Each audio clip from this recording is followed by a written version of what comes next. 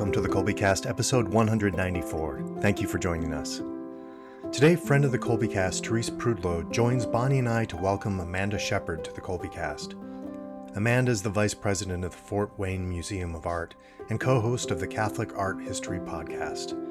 She invites us to explore art in all its forms. Whether this exploration is to have our souls lifted by the beauty of the art or to better understand the thoughts and souls of the artist and his times, the homeschooling environment might be the perfect opportunity to explore this beauty with our children. We hope that you'll enjoy the show.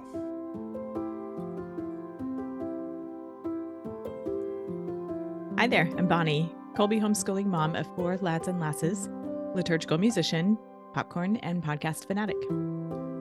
And this is Stephen, homeschooling father of 5 and chief homeschooling officer for Colby Academy.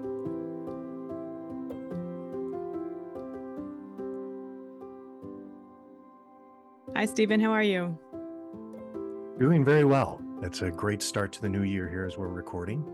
Yeah, this is our first recording of 2024. We're doing today, getting ready for Lent, which is going to be here before we know it. And when this airs, will be right upon us. So we are joined by a friend of the Colbycast, Therese Prudlow. Good morning. How are you? Good morning, Bonnie. Good morning, Stephen. It's great to be here as always. We always love it when you come visit with us and join our conversations.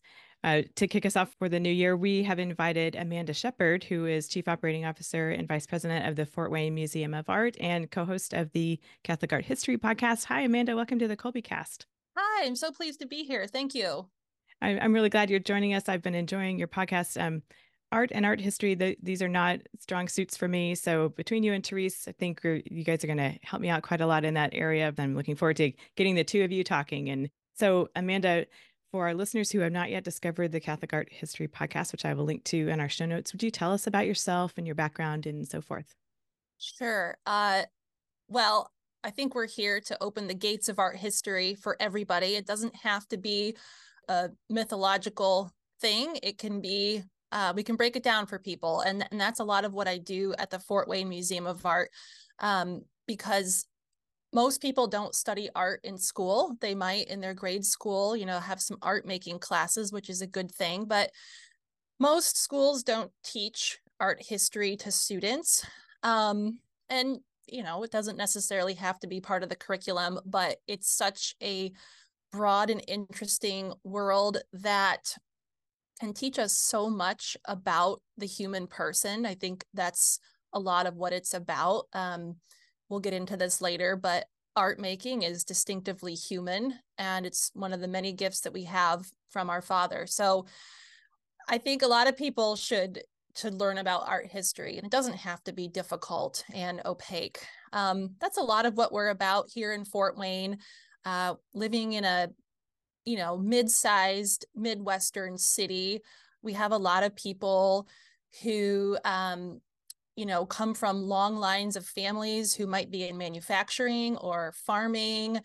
We had a lot of manufacturing here in the earlier part of the 20th century, and that legacy is still alive and well. So art history probably wasn't a major part of a lot of people's education, and we're here to provide a world-class experience that's accessible. As far as me personally, I grew up here in the Midwest, about an hour north of Fort Wayne, rural area, pretty small Catholic community.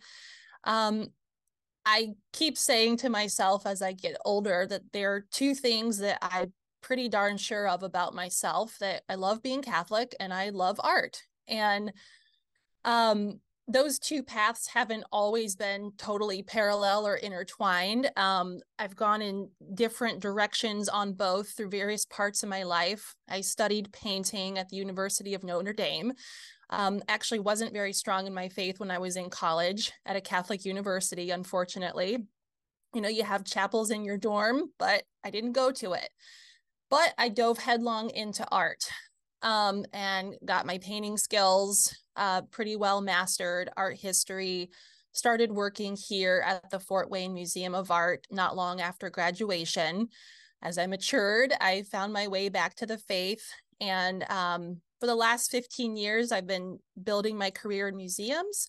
It's a lot of community-oriented work where you are focused on the needs of people and their creative interests.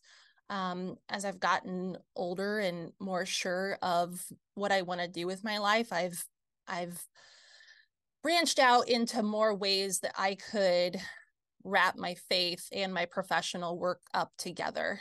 And that led to the Museum of Art underwriting some programming on Redeemer Radio, which serves the Northern Indiana region.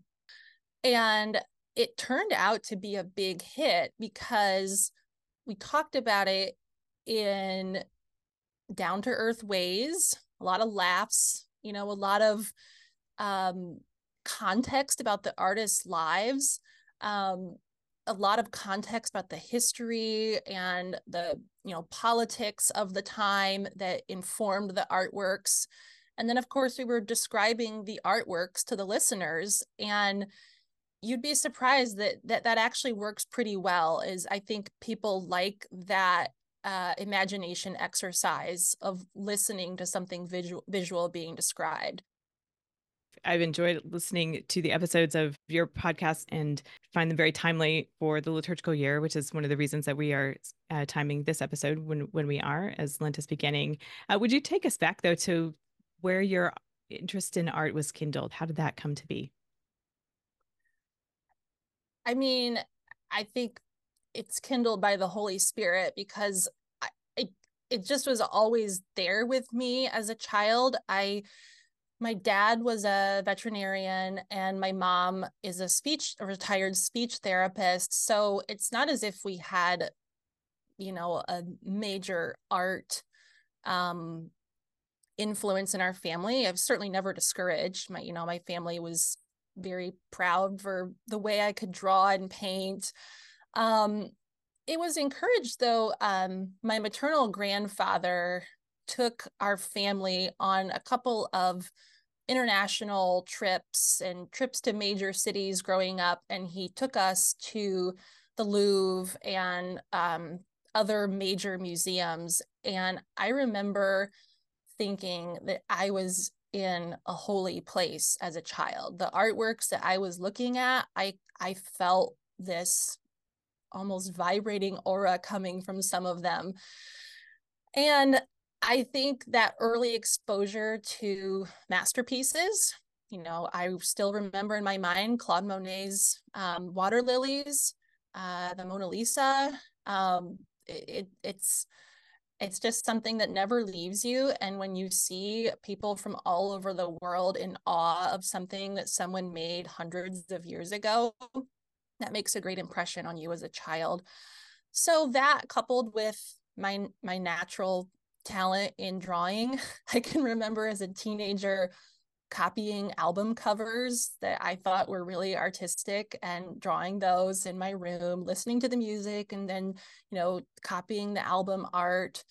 I didn't think that it was a valid career path. You'd say to my mom, I want to be an artist. And, she might give me a patronizing smile, like, that's nice, nothing, that broke my heart. But I think that my parents may have thought that was naive.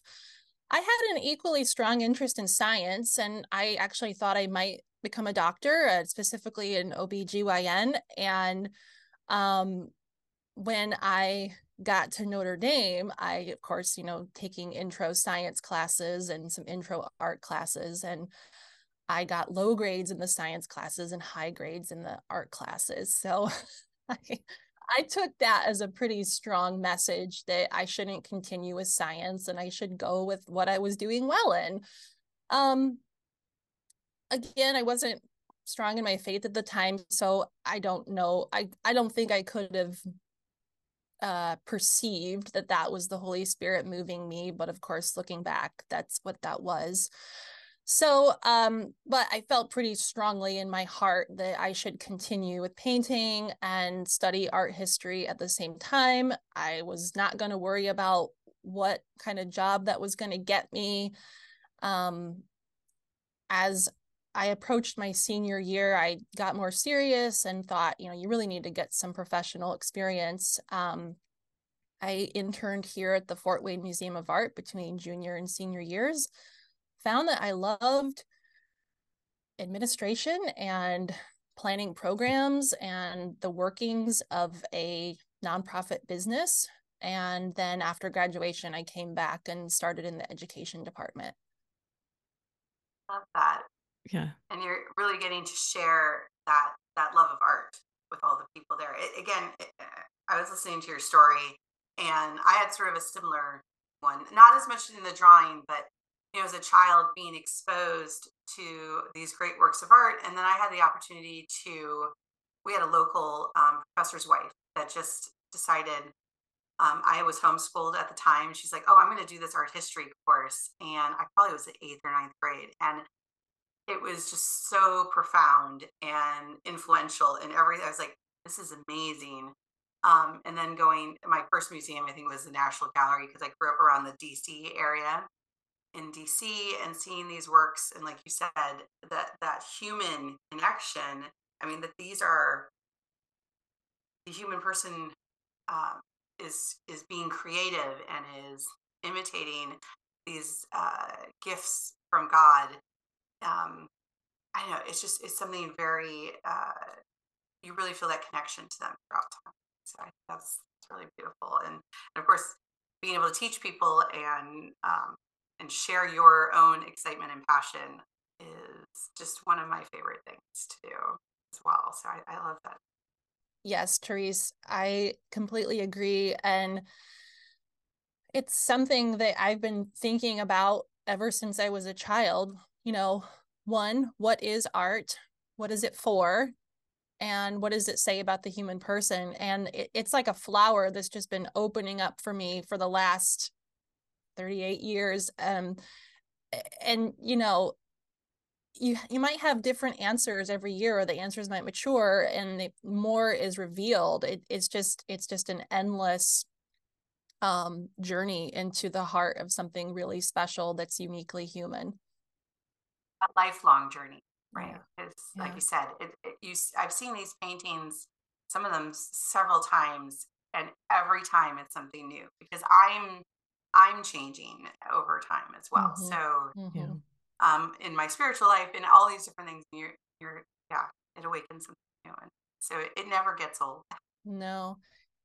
Something that I have been reflecting on for a few years is how a work of art is it's a tangible connection to another person that you're separated by through space and time. And it's almost a form of communion with somebody at a very deep level that you may not have in this life, but what they have put on canvas or in stone or on the stage or written in music is something really deeply special to that person that you have access to, that without the tangible thing that they've created, you wouldn't be able to commune with that. And that's a very spiritual interpretation of what art is. But as a Catholic, I think that's a pretty good explanation and one of its really special functions. I really love that so for me, some of the experiences with art that like you were saying, that sharing with the things, the pointing out something that they've seen, that they've experienced, that I always think about, well, I love the Hudson River Valley painters with the landscapes and the beautiful light and things like that. Yeah. Even when I've lived in places where I have beautiful views outside my windows every day, over time I stop noticing, except, for moments where you stop and you think, oh, what beautiful things. But it's like the painters help me to kind of refocus and open my eyes to a different sense, because unlike all the beauty that's around me anyway, Sure. they're just representing this experience that they have with the light and the beauty, or whatever the painting might be but I can I can see the power. Yeah, it captures something more than just an image, or whatever. It's something. It's an experience. Yeah, it's not just a replication of a natural scene. It is that, plus the infusion of an immaterial experience that might be conveyed with how they handle the light, or a kind of a misty glow that they cast over here. Or what I love about certain landscapes is you don't notice how many different colors there are in nature until it's in paint. There's lavender, or there's red, even in things that are just green leaves. But the way that the light reflects those things, painters can capture for us.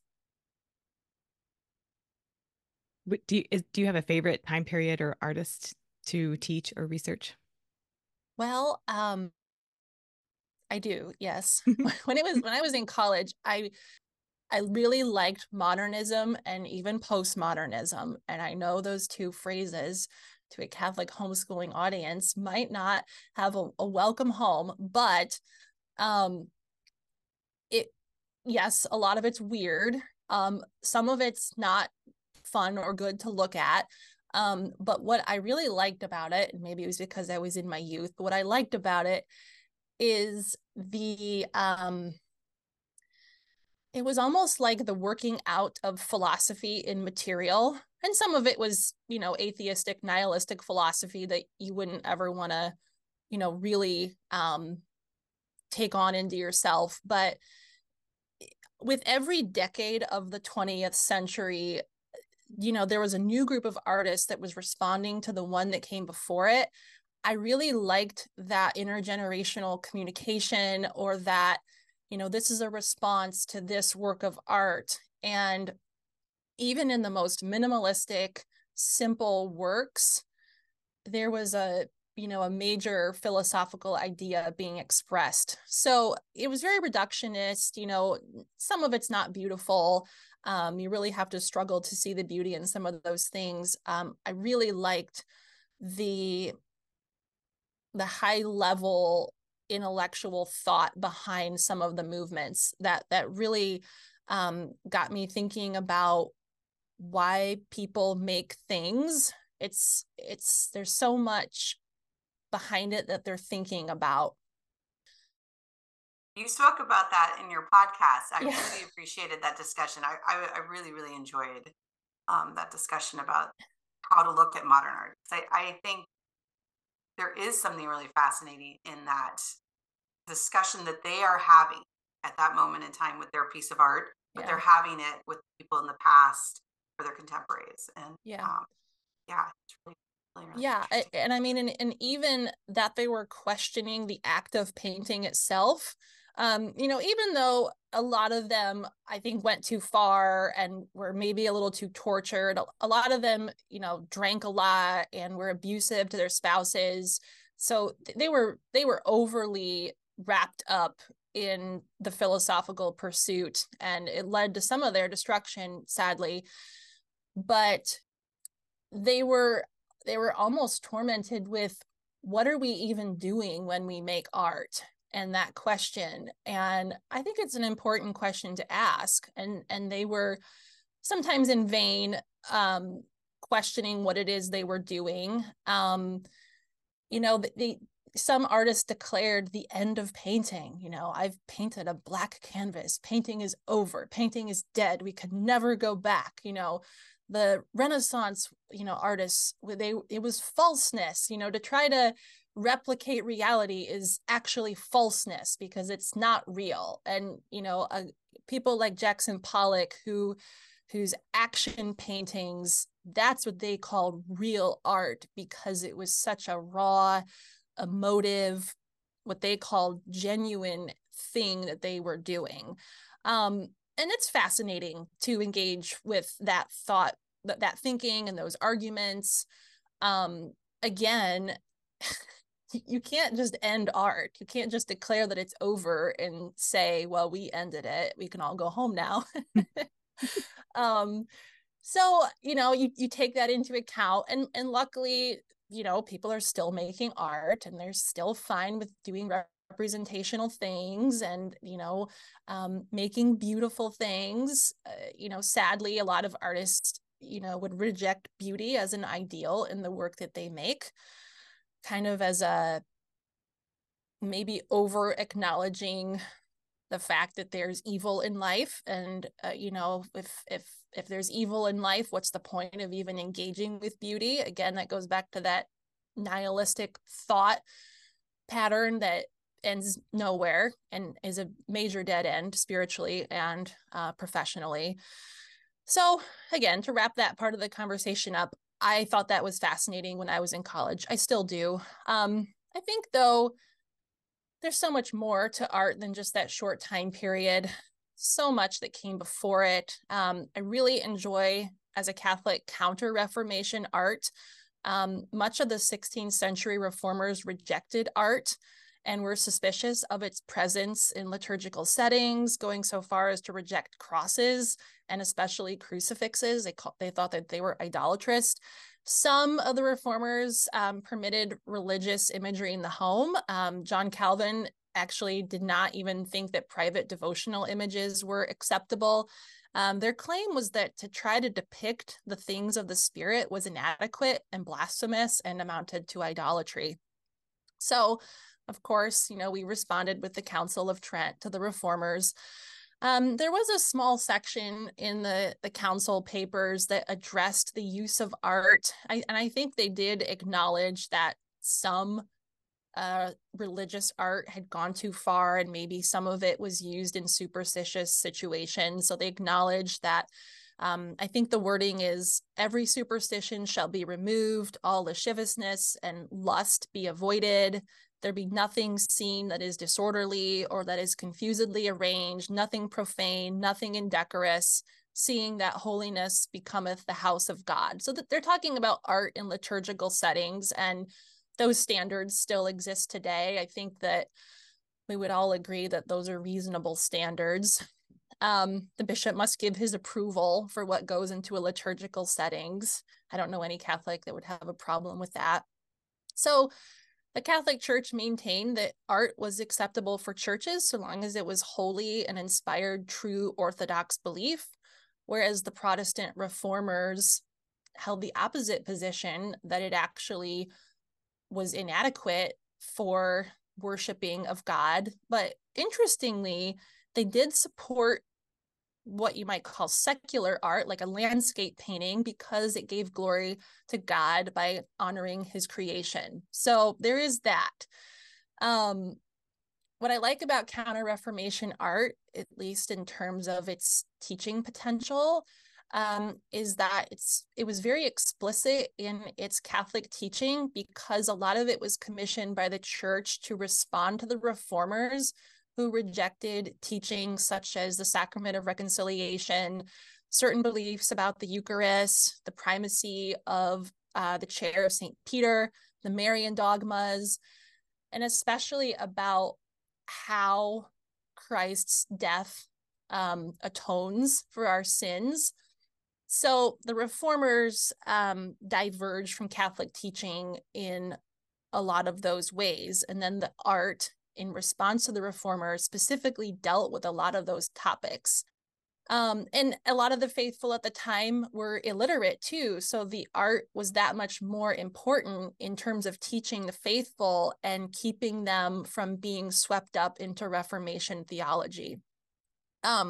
So it's so rich because it's Orthodox, it's specifically Catholic, and it's really neat in terms of its role in one of the major movements of the church. Always an exciting time to talk about, and we can reference back with those too. I mean, it's not the first time that images and such had come up. I mean, the iconoclast heresy, of course. What do we do with images? It all brings back to that original discussion, of course, in the early church after incarnation. What do we do? What do we do with images? What do we do with these sacred images? And I think that whole conversation and the ebbs and flows of that conversation through time are just fascinating as well. Yes. To sort of see out how they're going to influence what is happening at different times, different places. And yeah. I'm probably most out of place here because my art history knowledge is limited, although I have little glimpses of it.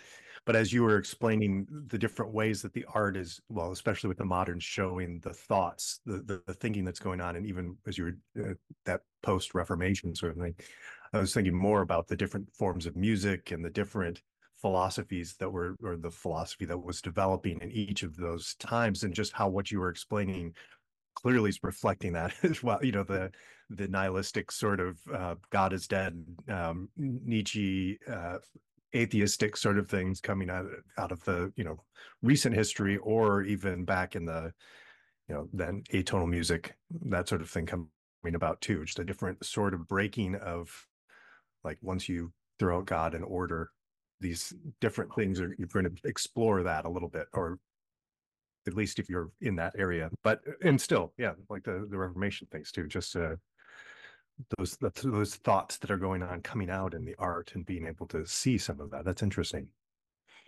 I Yes. love that conversation of that art at any time period. It wasn't just art by itself. It was uh, representing or mirroring what was going on in the church and the time of the discussions of the philosophy. And I think you could take that back to the Middle Ages, to the scholastics. The art that you've seen at that time is really representative of the things that are being discussed at that moment in time, and probably even taking it back to within the ancient world as well, right? The philosophies looking at man, looking at form.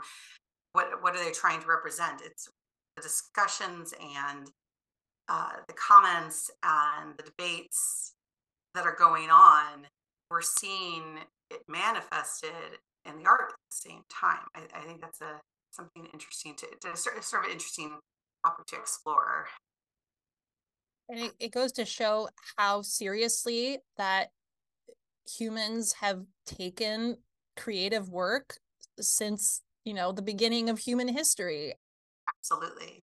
It's a vibrant conversation. And, going back to the modern, postmodern, you'll hear people say, well, that's not art. And, it's okay for you to not accept it as something you'd really want to look at, or even, you don't have to say it's beautiful. Some of it's not. Some of it's absurd and ridiculous. And at the same time, I think that it's important to try to understand what the artist was trying to convey, even if the result is not pleasing or offensive or bizarre, because that's still part of the conversation. And as with any debate in any discipline, responding to something that's in error is also valid and part of the conversation. And as we just talked about with the Counter-Reformation art, we didn't fold up our tent and say, oh, okay, you're right, yeah, this is wrong, we're not going to do this anymore. No, it was the church paid artists to start working and make some of the most incredible works of art that we still thankfully have. And that conversation is playing out in creative work, which is really neat. And both sides are more illuminated by having the claim and the response. Well, at this point, I would like to kind of shift a little bit and talk about the new art history course that Therese is teaching this semester, spring of 2024. It's the first semester that you're teaching at Therese. Do you want to say a bit about that? And then I have some questions for both of you guys to discuss further. Yes, we are so excited this year for our online course. We offered a 1-semester music history course that was in the first semester, and I know we had been long time in discussion of wanting to add art history to our courses here. I had always tried to sort of integrate a little bit of art history within our standard history courses, just because I think it's such an important addition to how we're looking at the times and the places and what people did. And you can really see that sort of incarnational physical manifestation of what's going on at the same time in the art. So I like that integrated approach. And we had been discussing it for a long time. And I know Stephen's wife, Maggie Hayden, who does our curriculum development, when she came on board, she also has a art history background, and we started discussing, and we sort of put together a 1-semester overview. It's going to be pretty quick. We're going to start in the classical world and sort of work our way through to get as close as we can to the modern era and sort of touch on all the major time periods and elements, and some of the, I call them the major works that everyone should know about. And so we're going to try and hit all of those, and keeping it all in light of looking at it through that lens of the incarnation and the human aspect of art. We're going to be opening our course. I'm very excited. We're going to actually read St. John Paul II's Letter to Artists. That's going to be our sort of opening reading, and then we're going to go through all the time periods, and then we'll actually end with that as well as sort of a reflective part of the overall course. So I'm very, very excited about it this year. So it's going to be offered to high schoolers primarily at this point. It's an exciting addition to the course offerings. I'm excited to hear how it goes. So Amanda, how do you like to approach the study of art history, especially in the context of our Catholic classical education? Well, I think what Therese said about hitting major points is important. I think, the world of art and art history is so vast. You could never cover absolutely everything. I think each family needs to decide for themselves how much of it they want to incorporate. What is appropriate for the ages of the family. My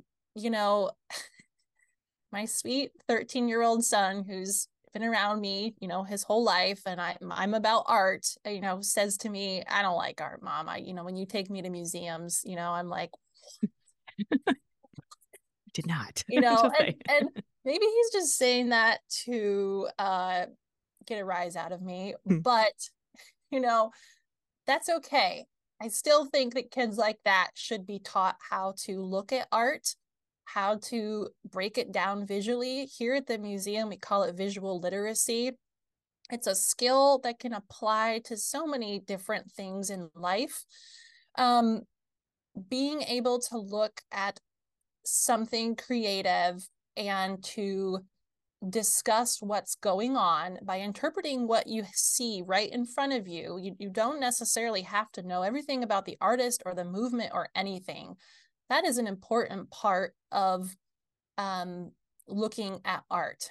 Not only does it ignite a lot of different intellectual processes, but I find it's so rewarding. It's such a neat thing to be able to engage with something creative on that level. So I would encourage families to, along with the, I guess, historical side, the facts, the context, the socio-political elements, I would encourage families just to sit with a work of art and ask the simple question, what do you see? What is happening in front of you? And even the most simple responses are wonderful because they get the conversation going.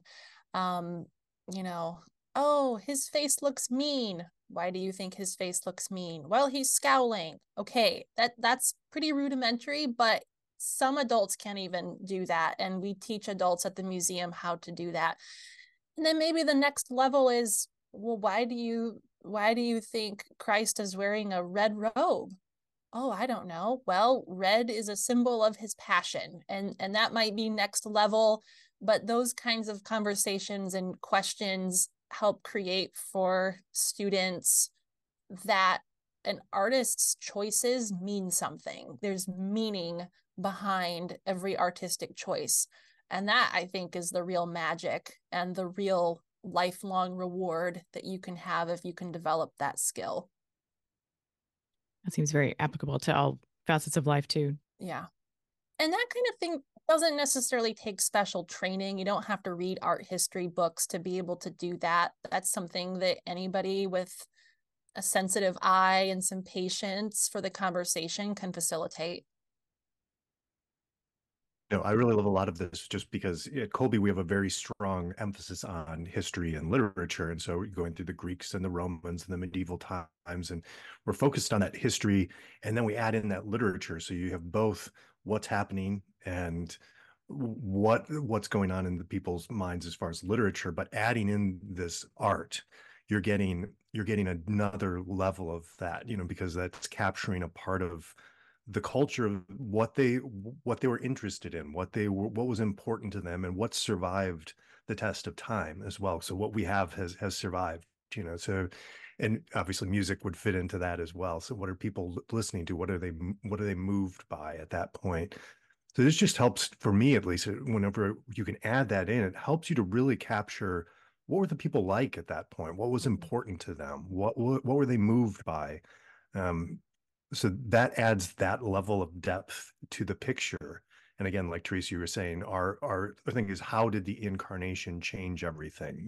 What is the impact of that?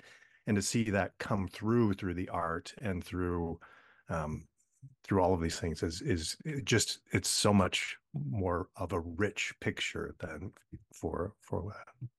It's a tangible object that's part of our heritage, right? Our shared heritage. We all look back on those times and moments, and we can see it in the buildings, in the art, in the these creations, these human creations that people made to express a particular idea or thought, or, like you said, Stephen, like interest. My favorite thing to do is, when I've been lucky enough to go overseas with students, I tell them, you walk into these churches or buildings, and if you're able to, just to walk over, stand over next to the wall, just put your hand out, and you're like, how many other people have been here before? Who else has looked on this painting? The builder who made it, or the designer, or the architect, that they, why did they do it in this way? And really have a connection with them here and now today, all the way back during that time.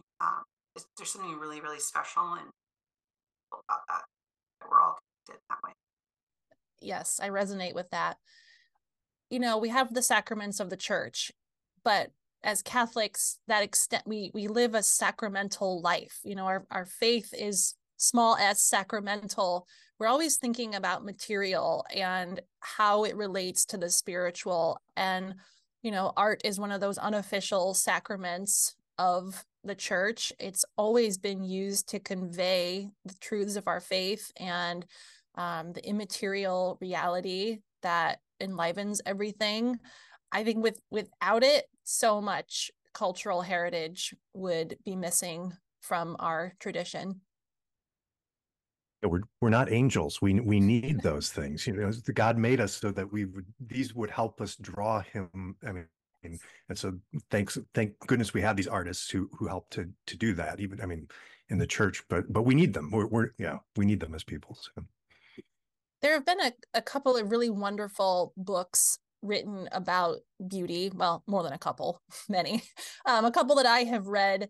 One is Beauty in the Light of the Redemption by Dietrich von Hildebrand. That one discusses what the role of beauty is after the fall and what beauty can mean with our experience of evil.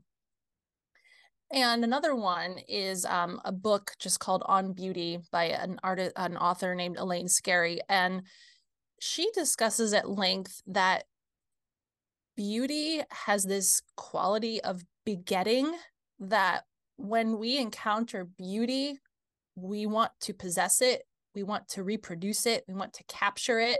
It's why we're moved to take a photo of a sunset.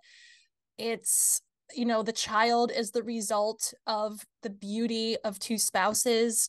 An artist sees something beautiful and sketches it immediately. It has that reproductive quality to it, and it's just innate to our humanity. It's kind of a thing we can't help but do. It reminds me, there's this quote in Dante, and it doesn't translate exactly, but it's it's referencing that art is like the grandchild of God, right? It's what we God made us, and then we're making art to represent, like you said, that beauty that we see around us, that we need to, we have to. That sounds great. We'll find links to those to include in our show notes. Would you say a bit about how to approach difficult or strong subject matter, and also introducing art to maybe more sensitive kids or kids of various ages, for folks who are kind of like, well, but what about this? Well, I think parents always have the ultimate authority with what they show their kids. You don't have to shock them to teach them about art history, and you probably shouldn't. I think as they get older, your children will show you what they can process. Luckily, a lot of the art that comes from the Catholic tradition is not going to corrupt your child's imagination. There are some works of art that I have trouble looking at. For example, Judith beheading Holofernes is not a scene that I like to view. They're incredible paintings, the artists who have taken on that subject matter, so I just think as a parent, you just screen out what you don't want to show your children. You know your children best. At the same time, sometimes kids can process things that we don't think they can. And you as a parent, you know what they can. I'm protective of my children. I don't show them everything. They might not be ready for it at 10, but at 14, they are. I just think it's a gut decision by the parent. And if you're unsure, spend some time with something for a day or two, couple days, maybe pray with an image. If the educational value is to be achieved by a work of art trumps, Judith taking her sword to Holofernes, then go for it. It's in the Bible. You can take a painting like that and read the scripture at the same time and ask your kids, has this scene been accurately conveyed? Does it match the intensity of the scene from the Bible, or does it amplify it? I mean, sometimes some of the most disturbing moments in the Bible are so laconic, and you think, wait, they just did that, and the author is kind of deadpan with how they wrote it, or at least the translation. But then Caravaggio paints it, and it's like, yeah, that actually is probably what happened.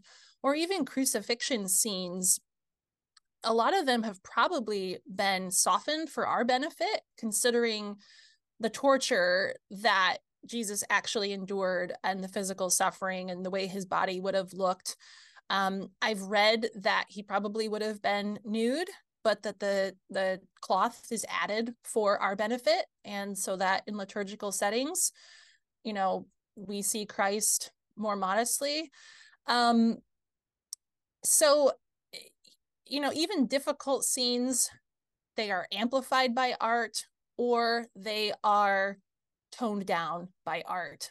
And I think that viewing art with scripture is helpful and could be a really enriching way to approach, stronger subject matter.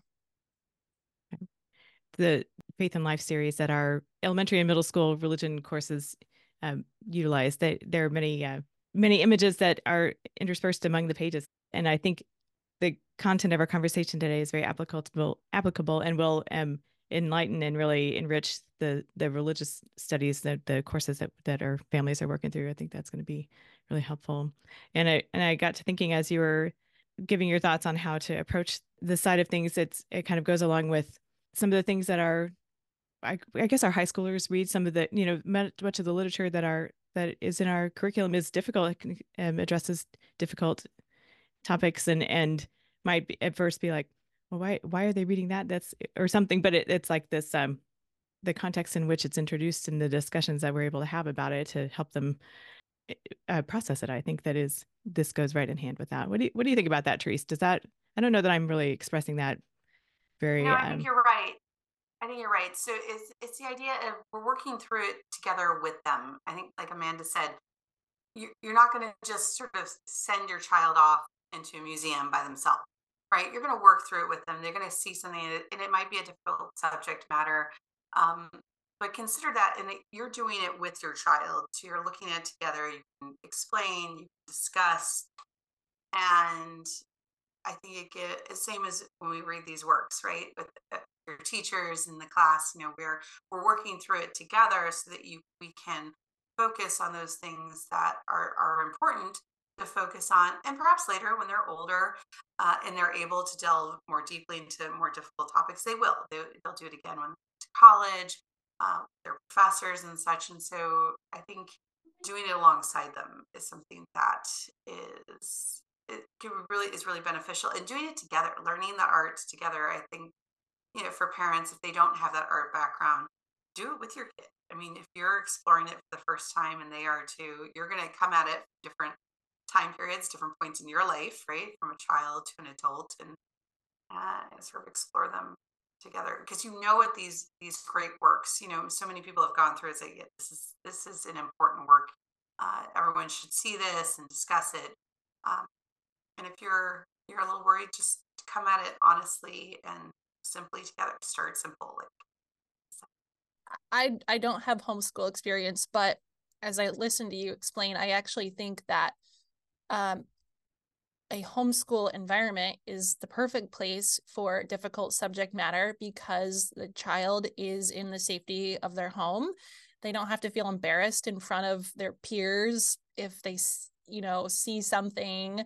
They can say what they're really feeling because they're with their family or with their co-op group, the small intimate group. I think, in a classroom setting, in a school, a student might not want to react naturally. They might self-censor.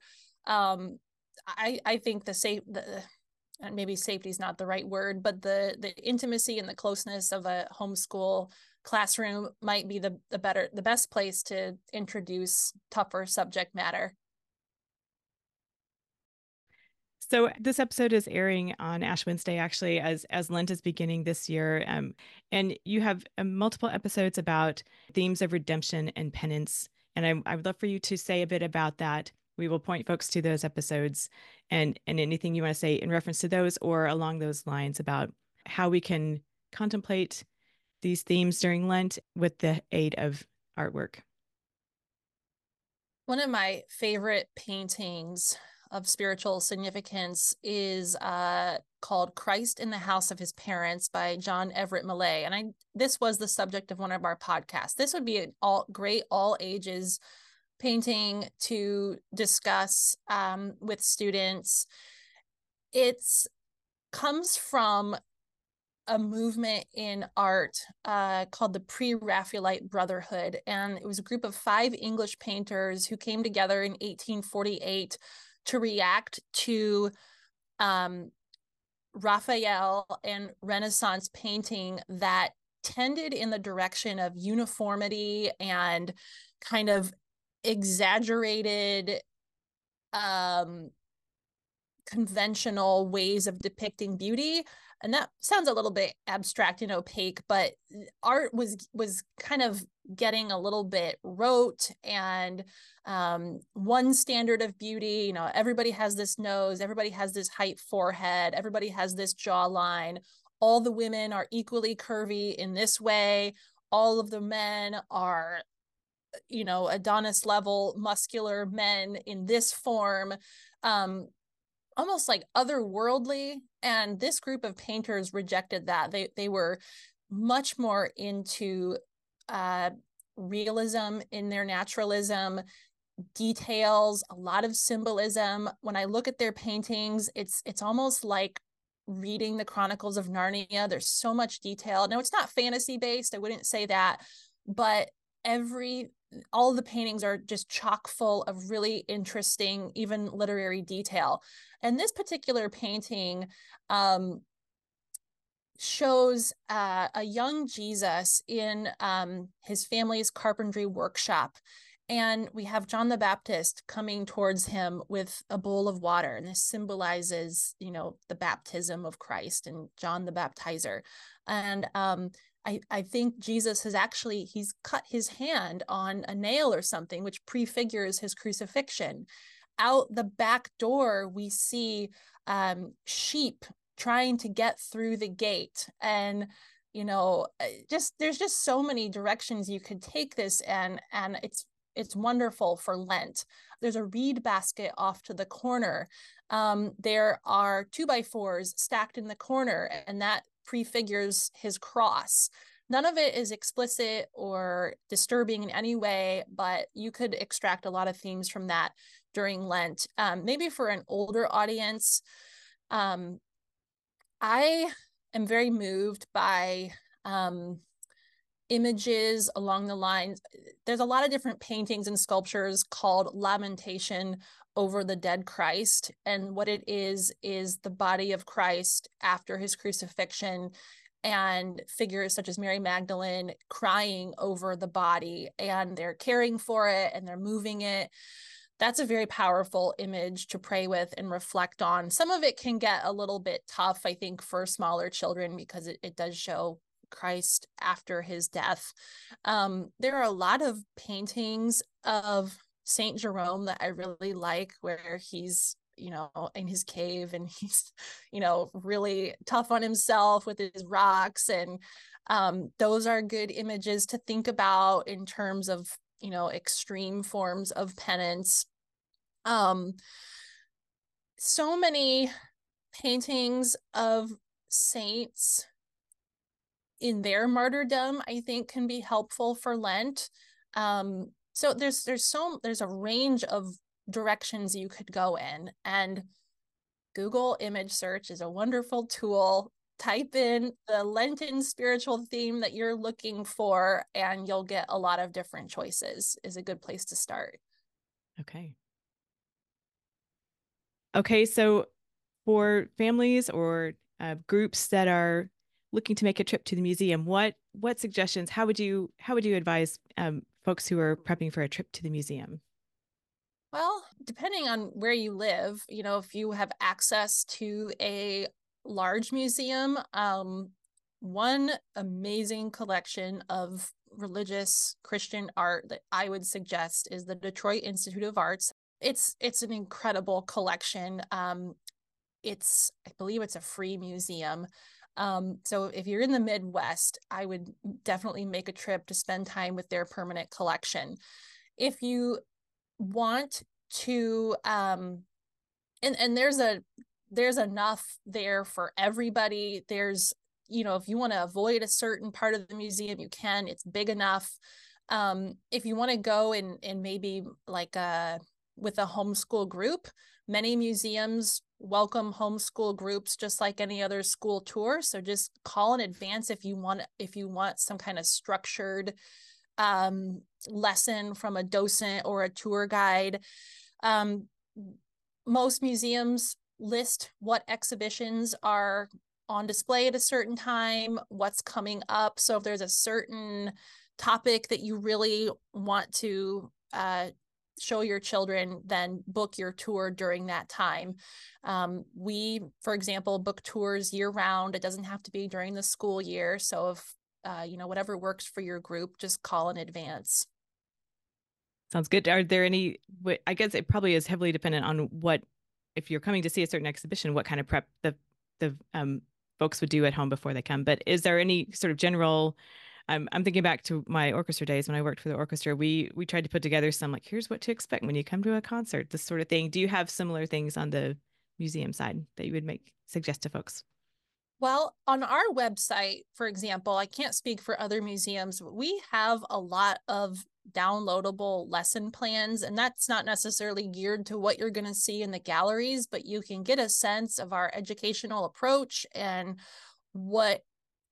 how we convey art topics to various age groups. So some of our packets are apply to this group, this age kids, or this age kids, or that age kids. We also have again, speaking from my own museum, we have a very responsive education department. So any question you have, take advantage of the person there who's booking the tour. Hey, I've got, I want to accomplish this, or can you send me your docent outline in advance? I think we would probably do that. We try to tailor everything so that everybody gets something out of it. We